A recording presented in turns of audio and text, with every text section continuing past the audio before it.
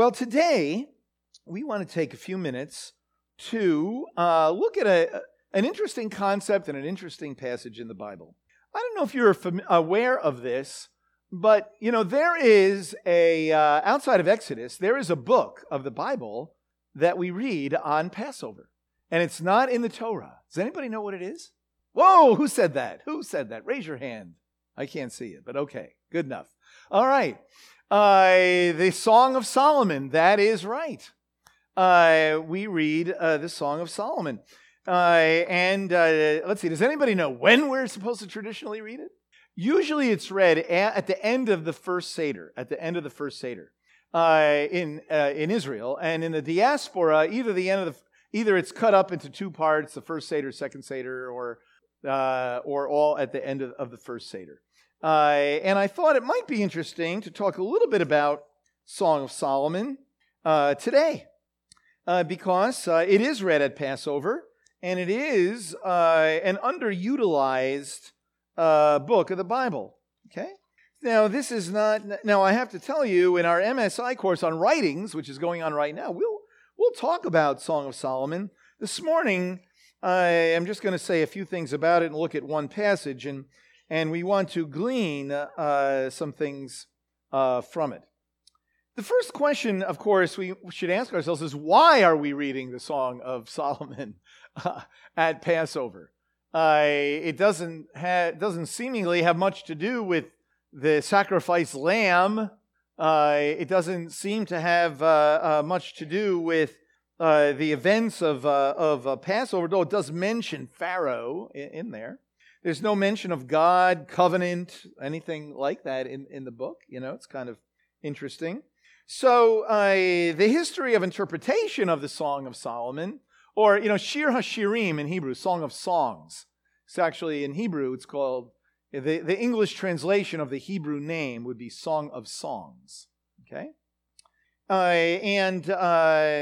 Now also it's known as Canticles. I think that comes from Latin. And of course, the Song of Solomon. Now, it has a very interesting history of interpretation, right? A good question to ask is, why is this even in the Bible? I mean, it's a love story, but a very hard one to interpret. For example, it's hard to tell how many people are involved. It's either 2 or 3. Depends how you read it. Who is it? And, well, you get the idea. It's Solomon, but there are other issues going on in here. Solomon was never a shepherd. There's a shepherd involved in this. All right. But in the history of its interpretation, for about 18 centuries, this was understood to be, in the Jewish world, the love of God for his people, the love for Israel. And then from the beginning from the time when the church embraced the Tanakh as its Bible, the love of Messiah for his people. But then sometime in the middle of the 19th century, when there was a lot of changes in worldview and understanding the Bible and understanding hermeneutics and in interpretation, it became much more popular to understand it as simply a love song between a man and a woman. And today, probably, it's hard for me to even tell what the predominant view is of people in this. Certainly, if you individualize the book, in other words, just take it on its own, certainly it's the story of love between a man and a woman, and a lovely story of love between a man and a woman, and a great thing to read, and a great thing to learn about love, and to recognize that love and sexuality and all of that are gifts of God and all that. But if we read it canonically, meaning as part of everything else in the Bible, everything in the Bible somehow relates to God's interaction with human beings, even where God's name is not mentioned, like the book of Esther, for example. Certainly it's about God and his providence, right? It's not only about Esther and Mordecai and the Jewish people in Persia. And not only that, but throughout the Bible, you have this metaphor in many different places of God's relationship to people as a love relationship, a love/covenantal relationship. And so, therefore, Song of Songs, when understood canonically, seems to help us, I think, in understanding the passion of God for his people in light. In other words, I guess what I'm trying to say is, when you read about how God says he loves Israel, and we're to love God, but we know that comes in the form of service, of servanthood, and all of that.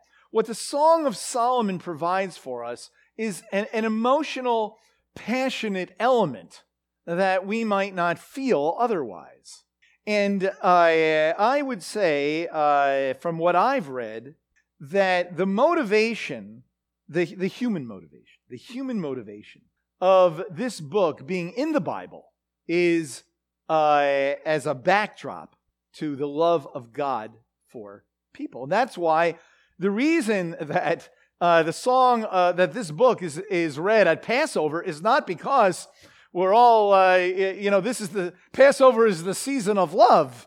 But the reason that we read it at Passover, well, it's springtime.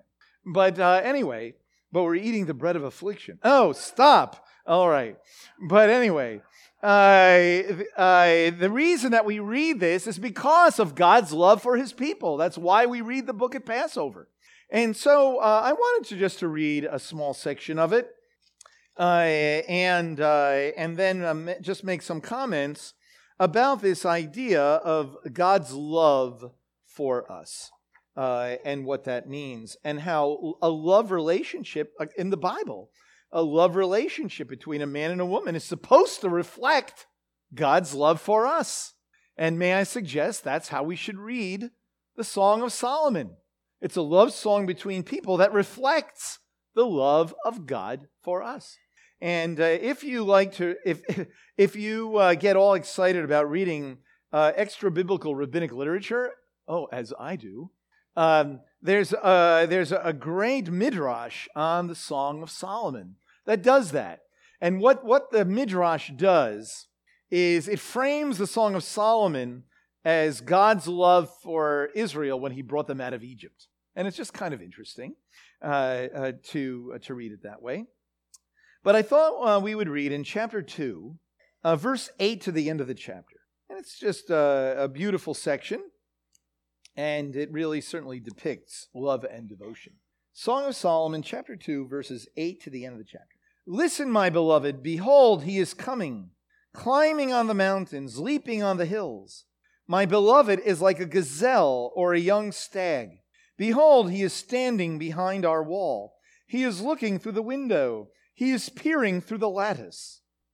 My beloved responded and said, Arise, my darling, my beautiful one, and come along. For behold, the winter is past, the rain is over and gone. The flowers have already appeared in the land. The time has arrived for pruning the vines, and the voice of the turtle dove has been heard in our land. The fig tree has ripened its figs, and the vines in blossom have given forth their fragrance. Arise, my darling, my beautiful one, and come along. O my dove in the clefts of the rock, in the secret place of the steep pathway, let me see your form, let me hear your voice. For your voice is sweet and your form is lovely.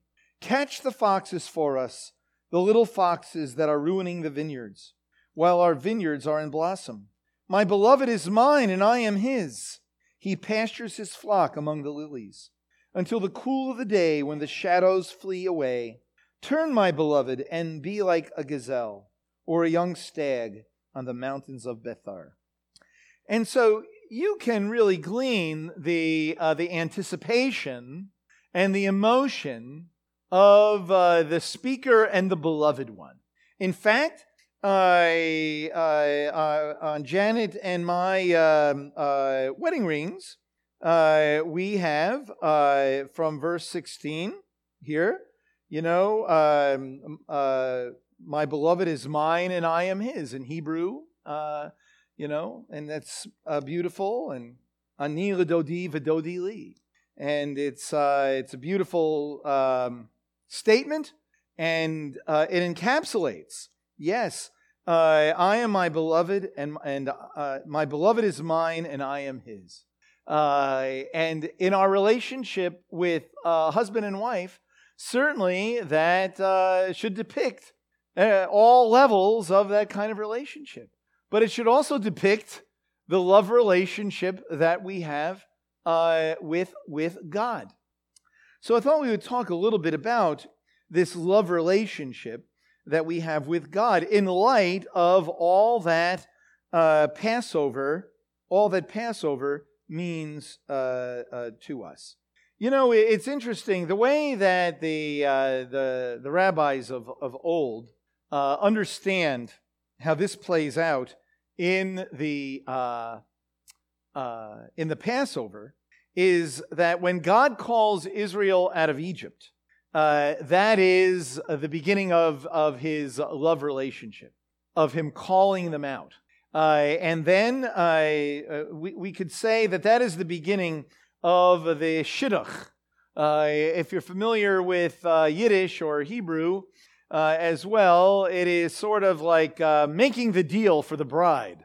In fact, the way that word is used in Yiddish today is that's what a matchmaker does. Making a shidduch is putting two people together for a marriage.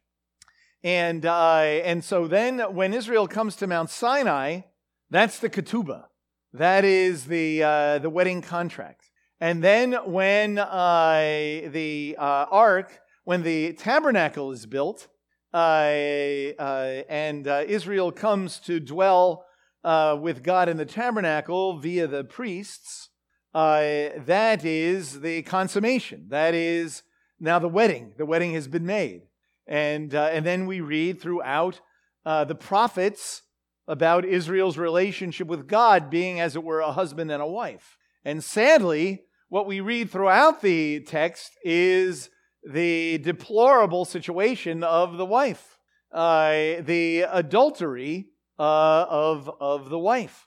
And in the prophets, very interestingly, when we read about the relationship of the husband and the wife in the prophets, we read about how it used to be good, and one day in the future it'll be great again, but right now it's pretty rocky. That's basically what the prophets are saying.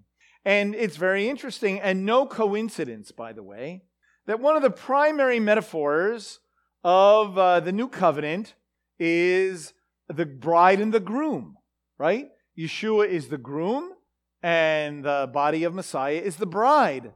It is simply a continuation of that kind of relationship that we read going all the way back. All right. Now there's a number of places where we read about the bride, the bride and the groom in the context of the Hebrew scriptures. Probably one of the most famous is in Hosea, right? We're familiar with that, perhaps, in Hosea, in the second chapter. Genesis 1:1. No. Okay, Hosea 2:18. In that day I will also make a covenant for them with the beasts of the field, the birds of the sky, and the creeping things of the ground. And I will abolish the bow, the sword, and the war from the land. And I will make them lie down in safety. I will betroth you to me forever. I will betroth you to me in righteousness and in justice, in loving kindness and in compassion. And I will betroth you to me in faithfulness. Then you will know that I am the Lord. Okay? I could go on to let's read to the end of the chapter. And it will come about in that day that I will respond, declares the Lord. I will respond to the heavens, and they will respond to the earth. And the earth will respond to the grain, and to the new wine, and to the oil. And they will respond to Jezreel. And I will sow her for myself in the land. And I will also have compassion on her, who has not obtained compassion. And I will say to those who are not my people, you are my people. And they will say, thou art my God. Now, in this context, it's interesting. When he says here, you're not my people and you will be my people, here he's talking about Israel who has walked away from him and how you'll be my people. You were not my people, as it says in chapter 1. right? And now you're brought back. But this becomes applied to the nations. Paul applies it to the nations in the book of Romans. But nevertheless, the phrase, going back here in verse 19 and 20, I will betroth, he says it over and over again. I will betroth thee to me forever. I will betroth thee to me in righteousness and justice. And then in verse 20, I will betroth thee to me in faithfulness, and you will know that I am the Lord. That certainly is a metaphor of marriage, of a love relationship. In Ezekiel is another place, in just a couple of verses though. In Ezekiel chapter 16, Ezekiel 16 is a tough chapter. Wait a minute. Ezekiel, there we go. It's a long chapter, and it outlines all the sins of the people. I mean, it goes on and on and on. But in verses 7 and 8, here the prophet, speaking for the Lord, reminisces about the past. And he says, I made you numerous, in verse 7, I made you numerous like plants of the field. Then you grew up, became tall, and reached the age for fine ornaments. Your breasts were formed, and your hair had grown, yet you were naked and bare. Then I passed by you and saw you, and behold, you were at the time for love. So I spread my skirt over you and covered your nakedness. I also swore to you and entered into a covenant with you, so that you became mine, declared the Lord. Then I bathed you with water, washed off your blood from you, and anointed you with oil. And then he goes on. But then it goes on to talk about the horrible sinfulness of the nation. But it is very interesting if you go all the way to verse 60. It just goes to show you how many verses of sinfulness we read about in those intervening verses. Nevertheless, it's a great word. Nevertheless, I will remember my covenant with you in the days of your youth, and I will establish an everlasting covenant with you. Then you will remember your ways and be ashamed when you receive your sisters, both your older and your younger, and I will give them to you as daughters, but not because of your covenant. Thus I will establish my covenant with you, and you shall know that I am the Lord. And so, again, just like in Hosea, there is this covenant of love. Israel sins, but then God will ultimately remember his covenant relationship. And the love, indeed, is restored. Now, another interesting place where we read about this kind of relationship is in Jeremiah chapter 31. In fact, a Jewish wedding, some of the Jewish wedding liturgy and customs comes from Jeremiah chapter 31. It's very interesting. You see some of the Sheva Brachot, the 7 blessings. Some of them are reflected in what is said in the early verses of chapter 31. So Jeremiah 31. At that time, declares the Lord, I will be the God of all the families of Israel, and they shall be my people. Thus says the Lord, the people who survived the sword found grace in the wilderness, Israel, when it went to find its rest. The Lord appeared to him from afar, saying, I have loved you with an everlasting love. Therefore I have drawn you with loving kindness.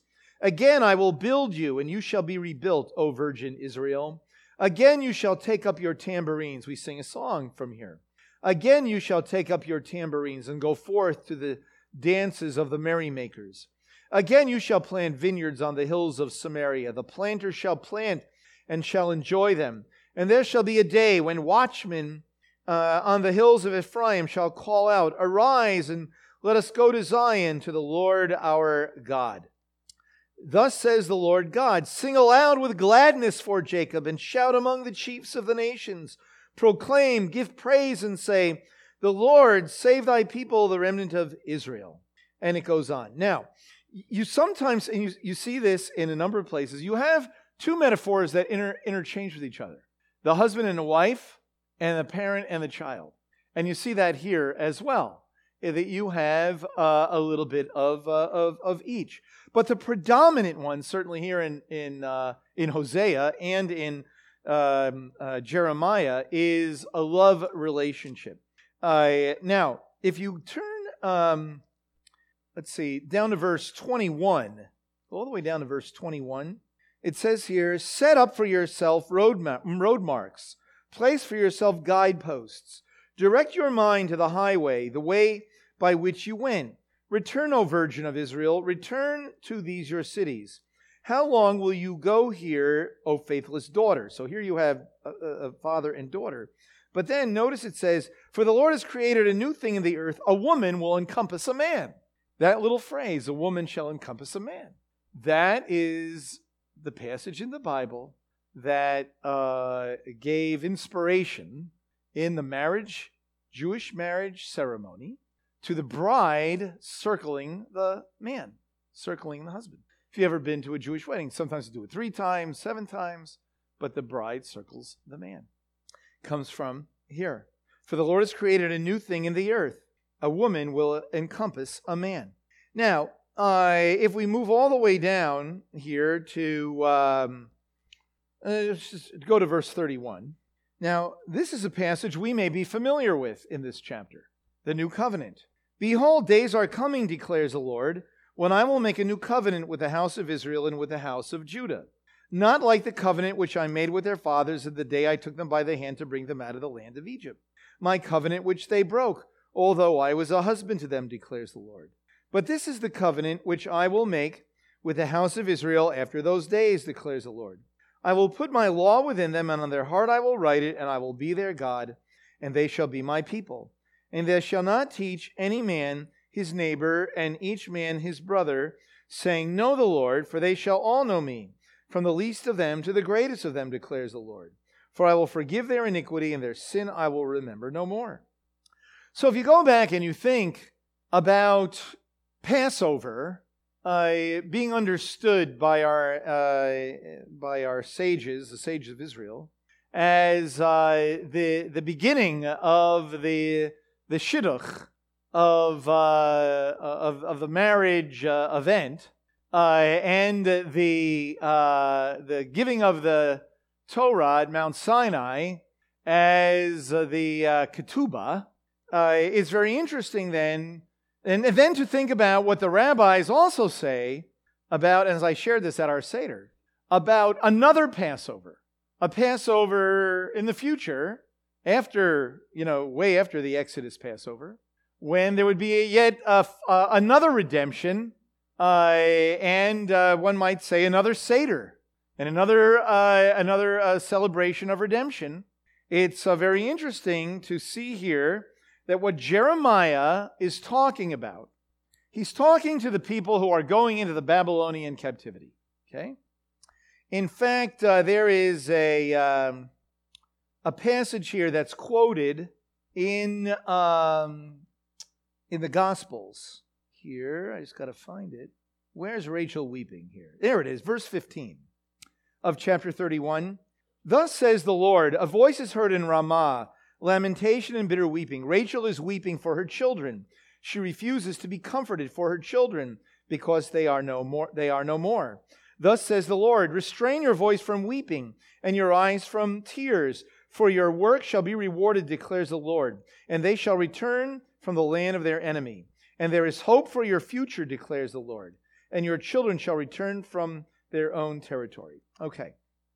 This is quoted, verse 15 is quoted in the Gospel of Matthew, because the new covenant understanding is that this is not referring to after the Babylonian captivity, but this is referring to that second Passover, that second redemption.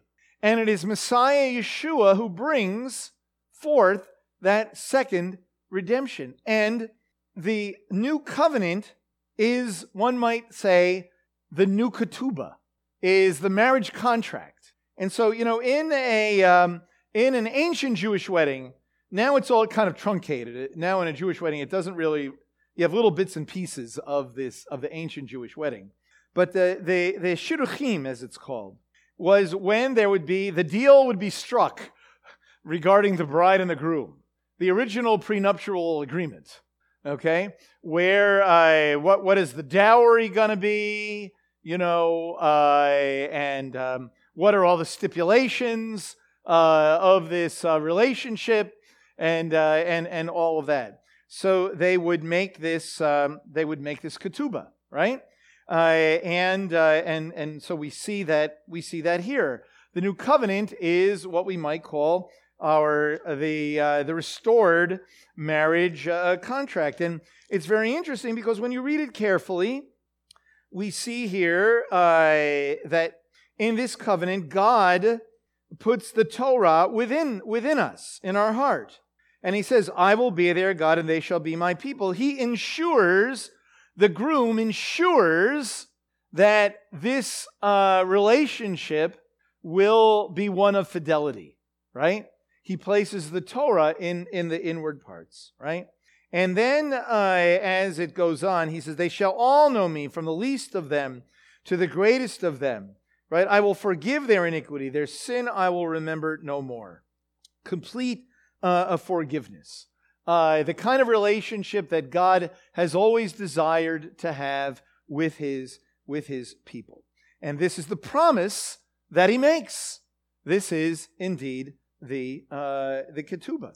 Now, in an ancient wedding, after that, there would be the betrothal. The betrothal.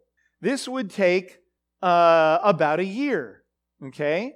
And the bride and the groom would come under a chuppah, and the ketubah would be said and basically, put into effect. But they did not get what we would call married yet. When they come under the chuppah, under the canopy, now becomes for the bride a season of preparation, and for the groom, it's a time to go and make a home ready for the bride, right? Now, this might sound a little familiar to us. Yeshua himself uses terminology where you have to wonder, is this what he had in his mind when he said this? And when does he say this? In John 14, he says it at the Seder. He says it at the Last Supper. I don't know if you're familiar with this, but John 13, 14, 15, and 16 is all taking place at the same meal where he takes the bread and the cup. Okay? So he says, let not your heart be troubled. Believe in God, believe also in me. In my Father's house are many dwelling places. If it were not so, I would have told you, for I go to prepare a place for you. And if I go and prepare a place for you, I will come again, and I will receive you to myself, and where I am, there you may be also. He's saying, in effect, to his disciples, first he says, let not your heart be troubled, believe in God, believe also in me. Believe in God, believe in me. Emphasizing that, okay? In a sense, saying, that's the ketubah. That's entering into the marriage covenant, into the new covenant. And then he says, but now I'm going away, but I'm going to come back. And when he says he's going away, he's referring to the whole event of his death and everything subsequent. The resurrection, and then being ascended to the right hand of the Father, and that whole event. That's what he's referring to. Okay? What is the bride supposed to do in the meantime? Become prepared, right? Become prepared.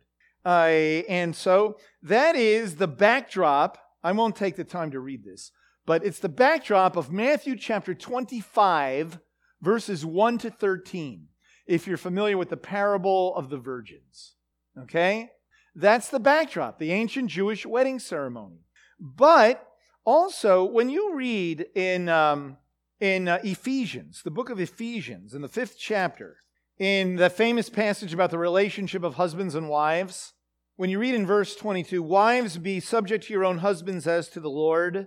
For the husband is the head of the wife, as Messiah is the head of the body of Messiah, he himself being the Savior of the body. But as the believers, as it says here, church or community of believers, is subject to Messiah, so also wives ought to be to their husbands in everything. Husbands, love your wives as Messiah also loved the believers and gave himself up for her, that he might sanctify her, having cleansed her by the washing of water with the word, that he might present to himself the believers in all her glory, having no spot or wrinkle or any such thing, but that she should be holy and blameless. So he's talking about the relationship of husbands and wives that should serve as a living metaphor of our relationship with God.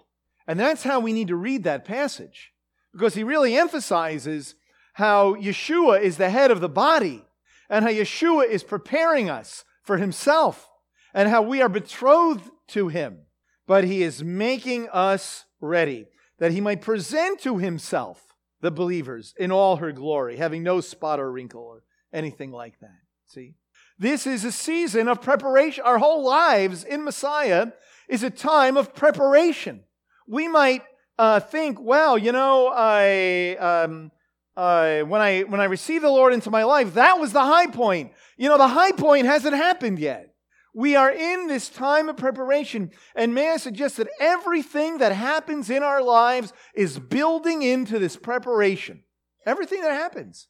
Those passages that you read about in the book of James and in Romans about how difficult times, trials builds character and hope and so on and so forth. It's all for the purpose of preparation.